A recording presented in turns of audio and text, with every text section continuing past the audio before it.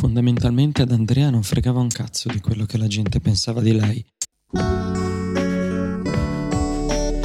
Era ossessionata da ogni dettaglio del suo aspetto, ma questa era una cosa che riguardava solo lei.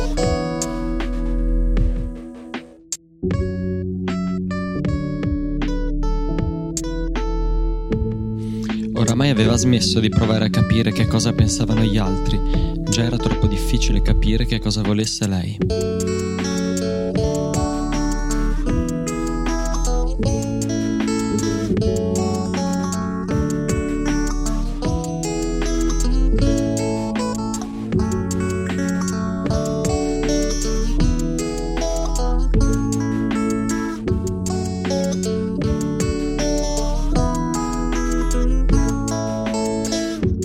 Questa del non curarsi dell'opinione degli altri era però una conquista recente.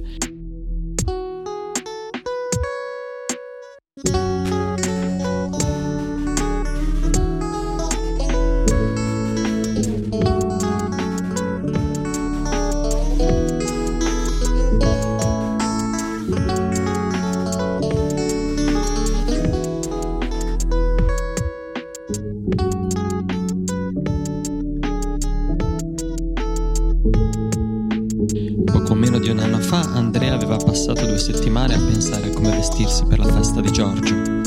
Si era comprata per la prima volta un eyeliner nero e aveva preso un paio di calzettoni verde acido. Sarebbero spuntati da una minuscola feritoia tra i pantaloni larghi e gli anfibi, solo se avesse accavallato le gambe.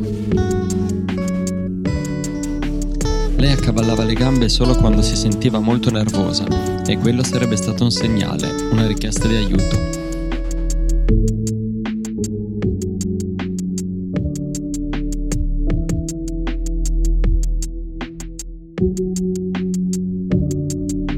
Nessuno però si accorse del suo disagio, anche se tanti avevano visto le calze.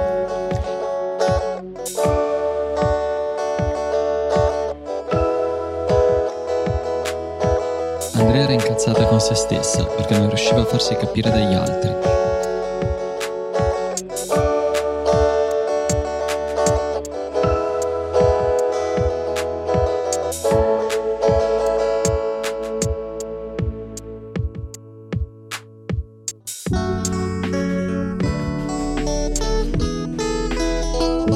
Non aveva ancora capito se il suo desiderio più grande fosse quello di passare inosservata o di farsi fare i complimenti da tutti.